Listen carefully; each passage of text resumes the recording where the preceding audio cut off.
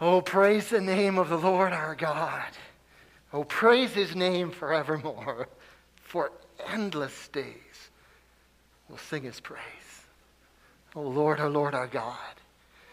What an amazing thought, isn't it? Like this brief life that we have here on earth, that for when we were 16 or when we were in our 20s, it seemed like it was going to last forever. Our son is waiting till he gets his driver's license. That's taken forever. But for some of us on the other end of it, it's like, if I'd have known it went by that fast, I'd have paid more attention, right? And yet, as believers in Christ, this is just the dress rehearsal. Like what we have waiting for us on the other side of eternity is so amazing that you can't even fathom it. Your tiny little brains cannot grasp the riches that are yours in Christ Jesus. And so Peter has this crazy and unenviable task of trying to write to these believers who are undergoing persecution and who are stuck in the here and now and focusing so much on what's going wrong in their lives. And he wants to say to them, there's a bigger picture, my friends. There's hope and there's joy, and who you are in Christ supersedes everything that's happening in your life, every difficulty. And so in 1 Peter chapter 2, this is what Peter writes. My dear friends, I urge you, I warn you, as temporary residents and foreigners, keep away from those worldly desires that wage war against your very souls. Live such good lives among the pagans. Be careful to live properly among your unbelieving neighbors, because even if they accuse you of doing wrong, they will see your honorable behavior, and they will give honor to God when he judges the world. The word of the Lord. This is what God is speaking, not just through the hand of Peter to scattered churches thousands of years ago. This is what God wants to reach down right into your life today, right into your pew. Even if you're sitting in the wrong pew, totally the wrong side of church, right, Dave? Just like, what? This is totally wrong. And yet God wants to encourage each one of you with this truth of who you are in Christ. In 2015, Australian resident Noella Rukundo went home to Burundi to attend the funeral of her stepmother. Now, unbeknownst to her, her husband had decided that enough was enough, and he'd hired hitmen to kill her while she was on vacation in Burundi. When the hitman realized that it was her own husband that had hired them to kill her, they had a change of heart. A hitman with a change of heart. Go figure. They give Rukundo her freedom, and they explain the situation to her. So you know what Noella Rukundo did? She flew home anonymously. She went to her own funeral, showed up at her own funeral, and stood up and started berating her husband for his terrible acts right in front of everybody. At her own funeral. That's crazy. He was convicted. He's spending 9 years in jail. He's done 5 of them, I think, right now. Wow. At her own funeral. You ever think about your own funeral? You ever wonder what people are going to say about you at your funeral when this life is over and done, it's all said and done, it's all wrapped up? Ever wonder what they're going to write on your tombstone? I mean, what they'll say in your eulogy? Like, Jerry, you got to be nice to your daughters, right? Yeah, I know. It's just crazy. They got to say nice things. And we all want that. We want our lives to matter. We want to make a difference. We want to have an impact. We don't have a lot of time on this side of eternity. And so all of us are going, what is the purpose? What's the point? What can I do with my life? And whether you're 16 or whether you're 96, you're going, how can I be used by God to make an impact? How can I make a difference? And the reality is that none of us are going to live forever. None of us are going to live on this earth forever. None of us. And that's what's been really surprising to me as I've been watching this whole COVID thing play out across the world, is just there's this collective misunderstanding, there's this collective denial about our own mortality. And some of these people that are being so cautious, I just want to say to them, you're going to die sooner or later. Like you got to make terms with that. This is what the Bible says over and over again, is that we Christians, because we know about our mortality, because we remind ourselves of that we live the best lives possible. But the Bible says our lives are short. All men are like grass. Now, that doesn't mean for some of you wives that you're off the hook here. That's all men and all women and everybody in between, all 57 genders. You're all grass. Psalm 90, verse 5 and 6, James 1, verse 10, it's sprinkled throughout the Bible. Even our own letter, 1 Peter 1, verse 24, all men are like grass. Our lives are short. We're here today and gone tomorrow. We have a brief and limited time to make a difference. Jesus asked this question, what good is it if a man gains the whole world and yet forfeits his own soul? What's the point? And what Jesus is saying here is something we need to take into consideration, that you can become rich and popular and famous by the world's standards and still live a worthless life. You ever notice how many celebrities don't know what to do with all this COVID stuff? All of a sudden they're not in the public eye anymore and they have to make all these YouTube videos and all these things pretending that their cushy lives are like prison. Sure, whatever. What good is it if you gain the whole earth and then you lose your soul? You can climb to the top rung of the ladder only to find that you've leaned your ladder against the wrong wall. And if your soul is lost, then you're lost. There's no bargaining with God at the judgment seat. There's no getting a do-over. Now, Darren loves to talk about second chances. I don't know if you've noticed that. He talks about second chances a lot. I think it's because he needs it in his marriage, but that's another story. He talks about second chances, and we all get those second chances here on earth. Like as long as this is the one prayer that God promises he'll always hear, is the prayer of, forgive me, Father, for I've sinned. No matter if it's the first time you've prayed it or if it's like the 1,000th time you've prayed it. You get second chances here on earth, but once it's done, it's done. It's done. None of us get to attend our own funeral. None of us get to attend our own funeral. So there's these Christians that are living in the northern part of what's now the modern-day country of Turkey, Asia, Pontus, Galatia, Cappadocia, Bithynia, these different provinces, and they're scattered up there. Like they're outnumbered. In most towns, there's not even enough of them to form a church, let alone 27 churches like here in Swift Current. Yes, I went online and I counted. I also sent Pastor Joel a hello this morning and tried to bug him because he's preaching Revelation. So we can all pray for Pastor Joel at the Baptist Church that he'll have a job on Monday. But these Christians in northern Turkey or Asia Minor in those days, they're in the minority. They are far more outnumbered than we are in our society. They're strangers and aliens. They live a life that is different from everyone around them. And so Peter is writing this letter to these scattered believers and these followers of Jesus, and he's talking about this amazing salvation that we have in Jesus. He is such an amazing God. Praise the name of the Lord our God. You have been chosen by God. You have been chosen. You've been picked by God. You're no longer a part of the enemy's team. You're no longer lost in darkness. You have a new life. 1 Corinthians said, as anyone is in Christ, he's a new creation. I love that idea. Pastor Jim Scobie used to preach about this all the time in Steinbach, and he'd like to point out that it's like a banner, like he gets so excited, Paul gets so excited about this, that he even forgets to put in the words. If anyone's in Christ, new creation. There's not even a he is, it's just implied. It's like a banner.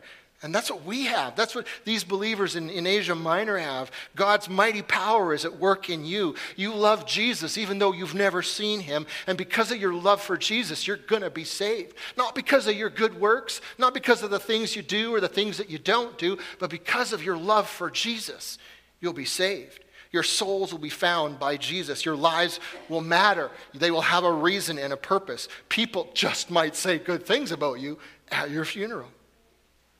And yet Peter is also really honest about the difficulties that come in life. I mean, this life can be hard. Trials that test our faith. Christ's own suffering and the necessity of difficulties in our lives. Now, can I say that again? The necessity of difficulties in our lives. If we really love Jesus, our lives here won't be easy. They're not supposed to be. Do not pray for an easy life. Pray to be a strong person. I love that quote. Tried to track it down this week. I don't know who said it. Either Bruce Lee or John F. Kennedy. So if you think it's cool that the pastor quoted Bruce Lee, then Bruce Lee said it. If that makes you feel a little bit like your pastor's a weirdo, then John F. Kennedy said it. Do not pray for an easy life. Pray for a strong faith. I like that. If you think about Christians throughout history, generally speaking, we've done best when life has been hard. We've done best when times have been toughest. Like whenever Christians become the majority in any one place, they start to cause all sorts of trouble. Christians shine the brightest when their lives are the darkest. We just celebrated St. Patrick's Day this week, where everyone is drunken Irish for a day. I'm half Irish, so I tell people I'm only Irish for 364 days out of the year. I got a bad attitude about St. Patrick's Day. But when Elaine and I went to England, we actually visited the site in northern England where St. Patrick, as a 16-year-old kid, was captured by Irish raiders and sold into slavery across the sea in Ireland. And he spent years in slavery. And it was as a slave in Ireland that he became a believer in God. And then later in life, he got set free and he was returned to England. And you know what he did? You know what he did. He didn't just drive the snakes out of Ireland. He went back to Ireland. He went back to the land of his slavery in order to go to the very people who had enslaved him and preach to them about the gospel of Jesus. When his life got tough, his faith got real. And that's my hope for us, that we can live our lives in such a way that no one has to lie at our funeral. That when life gets tough, our faith gets real. That we learn what it is to be strangers and aliens in this time in history, just like the believers in Jesus did in Peter's day. So let's take a look at our Bible passage. Such a short little passage that we're looking at today, but in many ways, it's the center of this letter, the primary thought, the reason for the book. And if you notice my outline that they probably already has up there, it's a Hebrew chiasm. So a little nugget for all you Bible nerds out there. Number one then is just remember who you are. Remember who you are. I am chosen, not forsaken. I am who you say I am. Dear friends, Peter says, I warn you as temporary residents and foreigners, keep away from the worldly desires that wage war against your very souls. You see, so much of our problem comes in this life when we forget who we are. When we forget that we're supposed to be different. When we forget that we are aliens. We are strangers. We are those people. Those people. We don't like that. We don't want to have that kind of difficulty. We want vindication now. We want karma immediately, right? How many Christians now believe in karma? What is that? Of course, we want karma for other people, not for ourselves, right? We don't realize that we are children of God, but we're also spiritual warriors. We're in a spiritual war. And that the battleground for the war that we're called to be part of, it's not out there somewhere. It's right here. Like this is your Dieppe. This is your Normandy. Your heart, your spirit, the inner person that you are. That's your Hamburger Hill. So we have to remember that. Canadian peacekeepers currently operating in Operation Impact in Iraq, they have to keep their helmets and their vests on at all times. Not just when they go out of the compounds, but at all times. Like some of them sleep with their helmets on. They can't relax and just enjoy life in Mosul. They're at war. And it's been pretty successful. We can keep praying for it. The enemy has lost more than 98% of the territory that it once occupied. Different names for the enemy. ISIS is probably the most familiar one. Over 7.5 million people in that part of the world have been liberated from the occupation, from an oppressive regime. And so we want to be thankful for that. But the danger persists. And you and I are at war too, a spiritual war. And guess what? We're winning the war. We're winning. even though sometimes it doesn't feel like it. I've read the back of the book. We win. But fight the good fight. Like, my friends, don't succumb to the world around you. Don't let your soul be lost. We have to keep reminding ourselves that this world is not our home. And we cannot live like those around us live. We must remember who we are. Aliens and strangers here on earth. Now, that doesn't mean that you need to move to Area 51, Karsten. Remember who you are. Number 2, live excellently. Live excellently. And it's literally all I can do right now to not launch into a Bill and Ted's Excellent Adventure montage with like the air guitar solo and the whole party on. No, I won't do that because this is kind of a serious moment. Our passage exhorts us, we need to stay away from these worldly desires. We need to live properly among our unbelieving neighbors. So I'm going to do something here that's going to be really uncomfortable. You can take a spiritual inventory. I'm going to ask you a bunch of questions and just listen. And if the Holy Spirit convicts you, then let the Holy Spirit convict you. Question. You ever feel like disliking someone because of their accent? Or because of how they dress? Or because of where they came from? Have you ever done that? Question. Have you ever thought or said, oh, those Asians, they're in the news right now because of that terrible shooting in the States, right? Or, oh, those natives. Or, oh, those fill in the blank. Have you ever found yourself thinking that? Question. You ever get angry with the foolish views of liberals? Like, who votes liberal? You ever get angry with the foolish views of conservatives? Come on, what is wrong with you people? How about those NDPers? And let's not even talk about the people that are Green Party supporters. You ever do that? Maybe there's even a few of you that vote for Christian Heritage Party here. I don't know. Why do we let that divide us? Question. You ever see an attractive person and you just kind of let your mind wander to sexual places with that person even though you're not married to them? You ever had that happen? They have some sort of accidental wardrobe malfunction and you take a second look. Question. You ever cut corners at work? You ever take a longer break than you're entitled to? You ever start just showing up habitually 1 or 2 minutes late because, you have the keys and you unlock the door, so they have to wait. You ever think, oh, my employer does not deserve 100% of my efforts? You ever feel that way? You ever start getting cynical about your job? Question. How fast do you drive? And why? Alicia, you're not allowed to nudge your dad. Question. Are you holding a grudge against someone right now?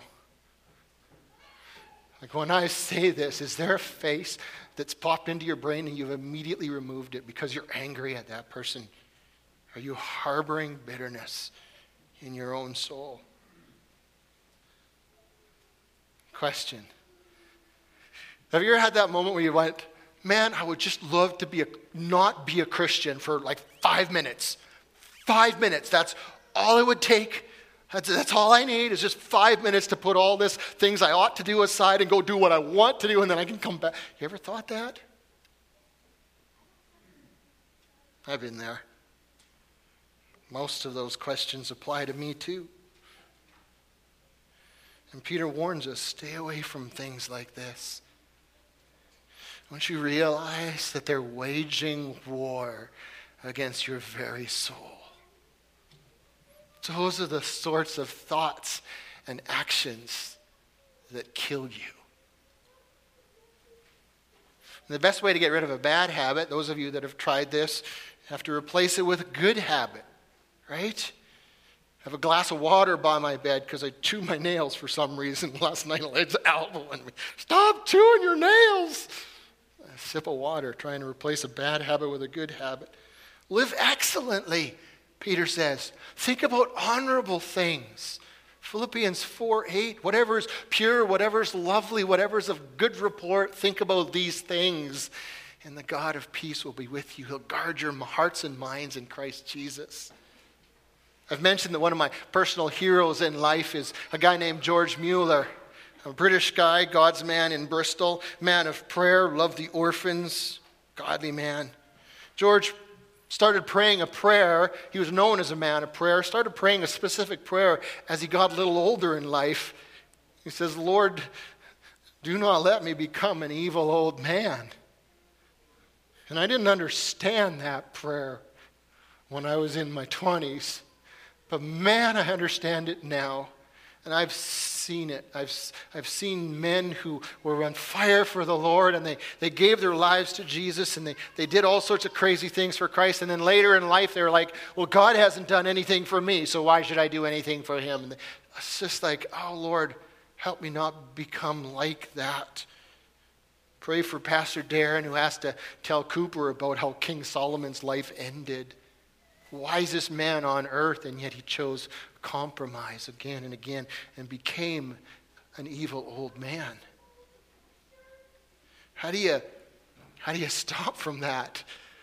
I don't think it means that I have to shave off my mustache like George Mueller. Release the bitterness. Learn humility. Keep a rein on your old man crankiness. Pastor Darren once in a while reminds me of that. Love others. Instead of criticizing other people, look for the good. Celebrate that. Preach about Jesus. Just talk about Jesus all the time. I guarantee you, if you get in the habit of talking about Jesus, your life will change. Read Scripture. Memorize Scripture. Pray. Live properly among the Gentiles.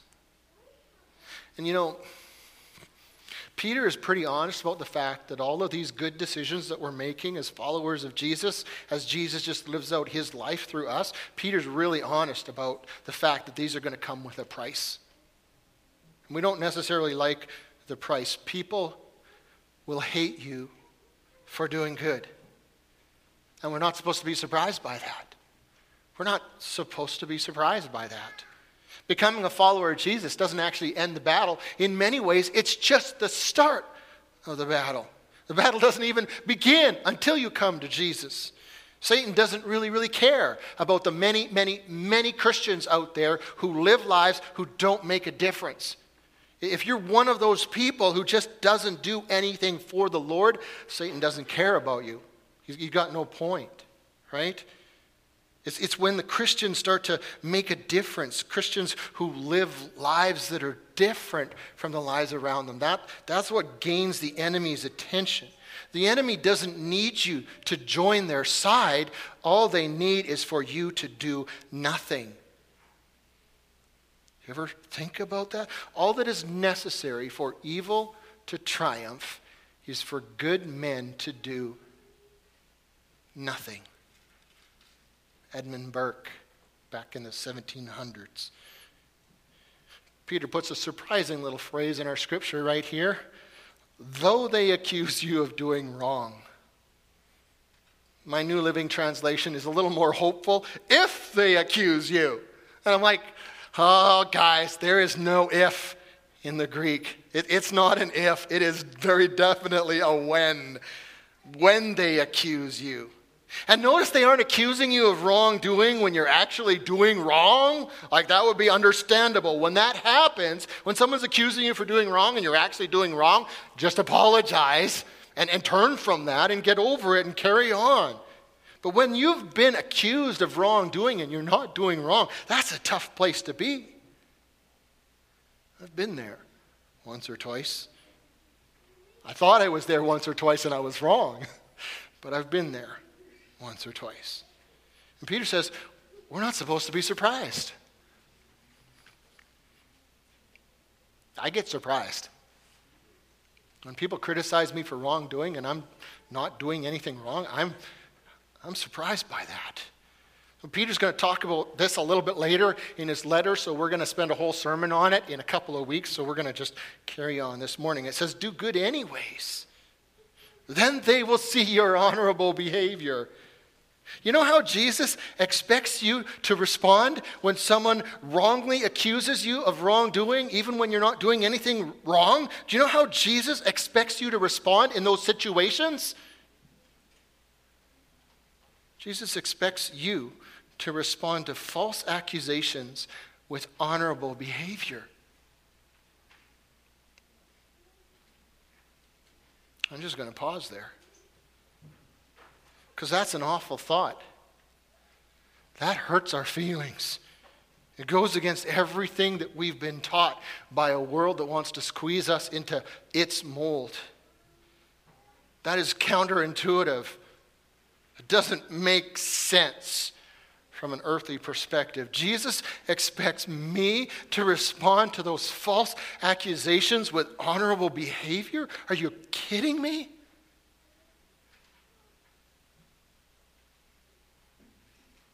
What does it say about Jesus?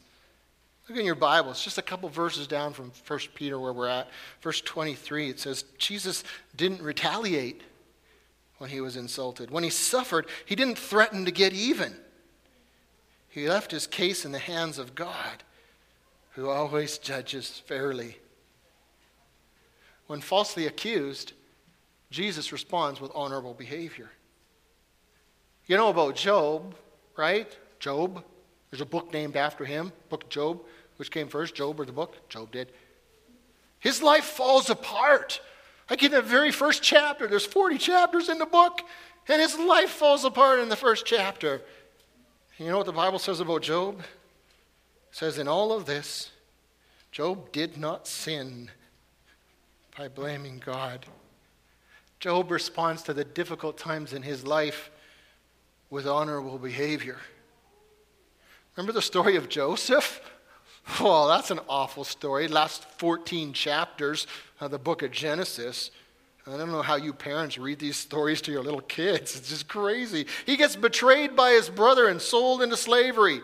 Joseph does. His brothers, like they just sell him off into slavery. And I don't know if Michaela and Mally want to do that with Riley, but yeah, okay, yeah, don't do it. He winds up in Egypt in the house of Potiphar as a slave. And you know how he responds in Potiphar's house as a slave? He chooses excellence. God blesses him. And Potiphar recognizes that Joseph is different from every other slave and puts him in charge of his whole house. Oh, that's a real good story. Let's send the kids to bed right then and there, right? But you know what happens next? If you've heard the story in Sunday school, you know, Potiphar's wife starts looking at this young man and she starts lusting in her heart after him. And he gets accused of attempted rape. How do you share that with your kids in a Bible story at night? Winds up in prison, like 17 years old, in prison for 7 to 10 years, depending on how you read the numbers in Genesis there. How does he respond in prison? He acts honorably again in prison until he's put in charge of all the other prisoners, Genesis 39:22. Joseph responds to the difficult times and the false accusations with honorable behavior. Now here's the part that really stinks. We're not told. We are not told how Potiphar and his wife react when Joseph is set free from prison and put second in command of all of Egypt. We don't know. The Bible doesn't tell us the end of that part of the story. For all we know, these accusations, this slander, this false allegation follows Joseph for the rest of his life. There's always going to be that group of people who gather around themselves and go, we know the true story about Joseph. And they're lying, but it's a collective lie that they all believe. We aren't told what happens. And we don't know if Job ever really finds out in earth why his life fell apart. All of the heavenly counsel that happens in Job chapter 1, Job is not privy to. He doesn't know what's going on. He doesn't know why his life has fallen apart. And even at the end of the book, when all of his fortunes are restored and he has new kids all over again, his first children are still dead. And we just don't know how the vindication of Job played out in this lifetime. And Jesus,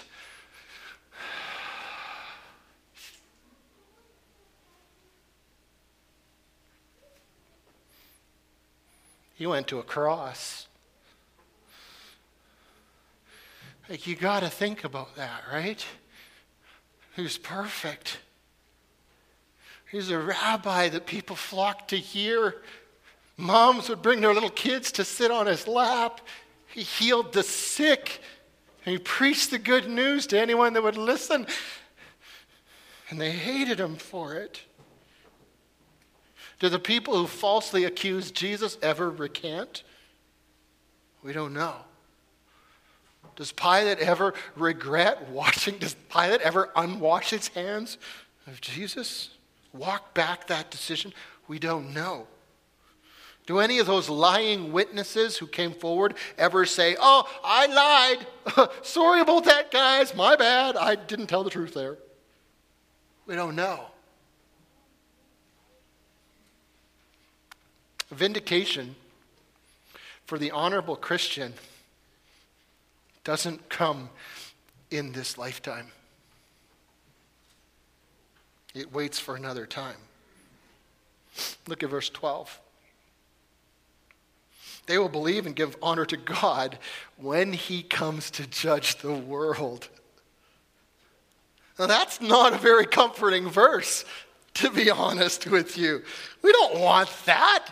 Like at some nebulous point in the future when Jesus returns, we want vindication for ourselves right here and right now, right? We want people to repent in dust and ashes and grovel at our feet for the mean things they've said or the mean things they've done. We want the liars to recant here and now. We want the false accusations to be proven false in front of everybody now, today, not some point in the nebulous future. We don't want people to say nice things at our funeral. We want them to say nice things now.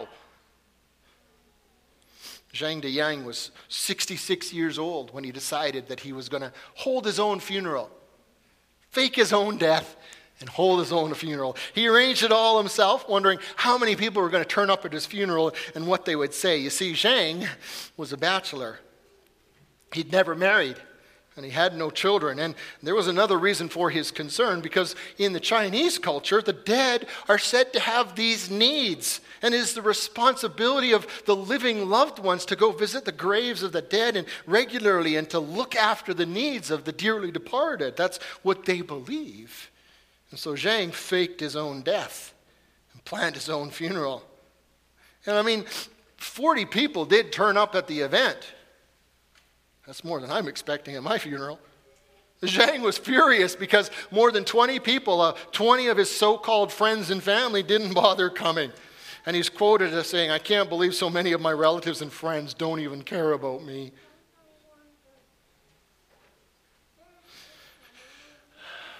Why do the opinions of other people matter so much to us? My brothers and sisters, when you are falsely accused, remember the return of Jesus. He's coming back. And your vindication may not come until Jesus comes. And even then, it is not your vindication. It's his. It's his. It doesn't matter.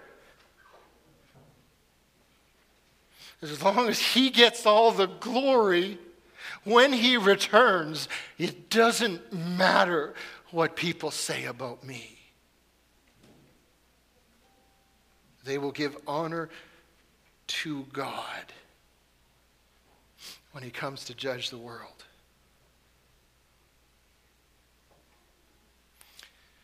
He shall return in robes of white. The blazing sun will pierce the night, and I will rise among the saints, my gaze transfixed on Jesus' face.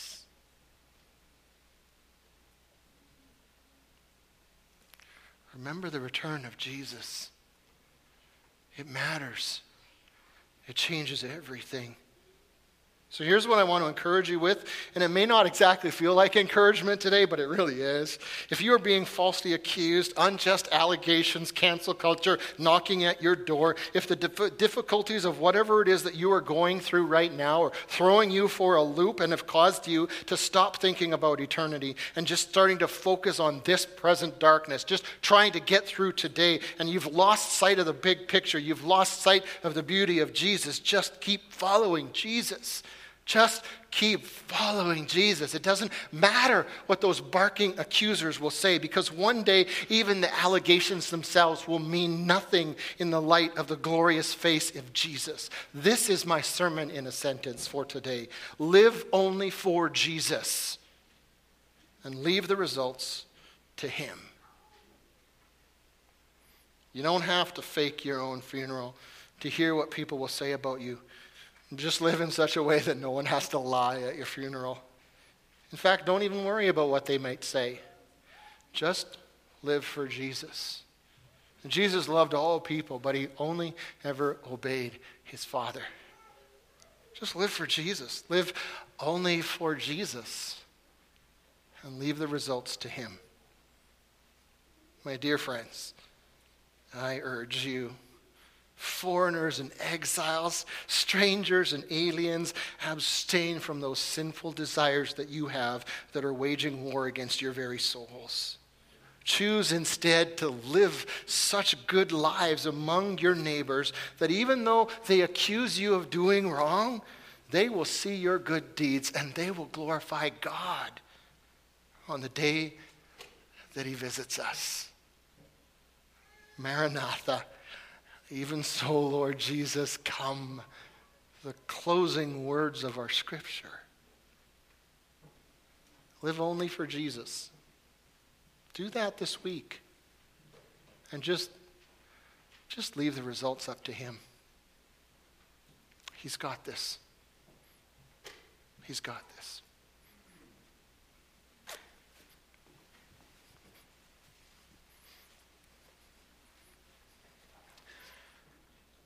As Jesus said goodbye to his best friends, they sat together and Jesus began to pray. And as Jesus prayed, his disciples listened, and his disciple John wrote down what Jesus prayed. This is just moments before they leave for the garden, and Jesus doesn't see them again until he dies and is resurrected. Jesus prays. It's chapter 17 of John. And after he prays to the Father for himself, he prays for his disciples, and then he prays for those who will believe. This is verse 20. He says, I do not ask for these disciples only, but also I ask for those who will believe in me through their word, that they may be all one.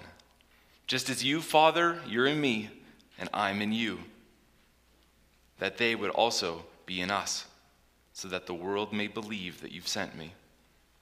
The glory that you've given me, I've given to them, that they may be one, just as we're one. I in them, you in me, that they may be perfectly one, so that the world may know that you sent me and love them even as you love me. Let's pray together.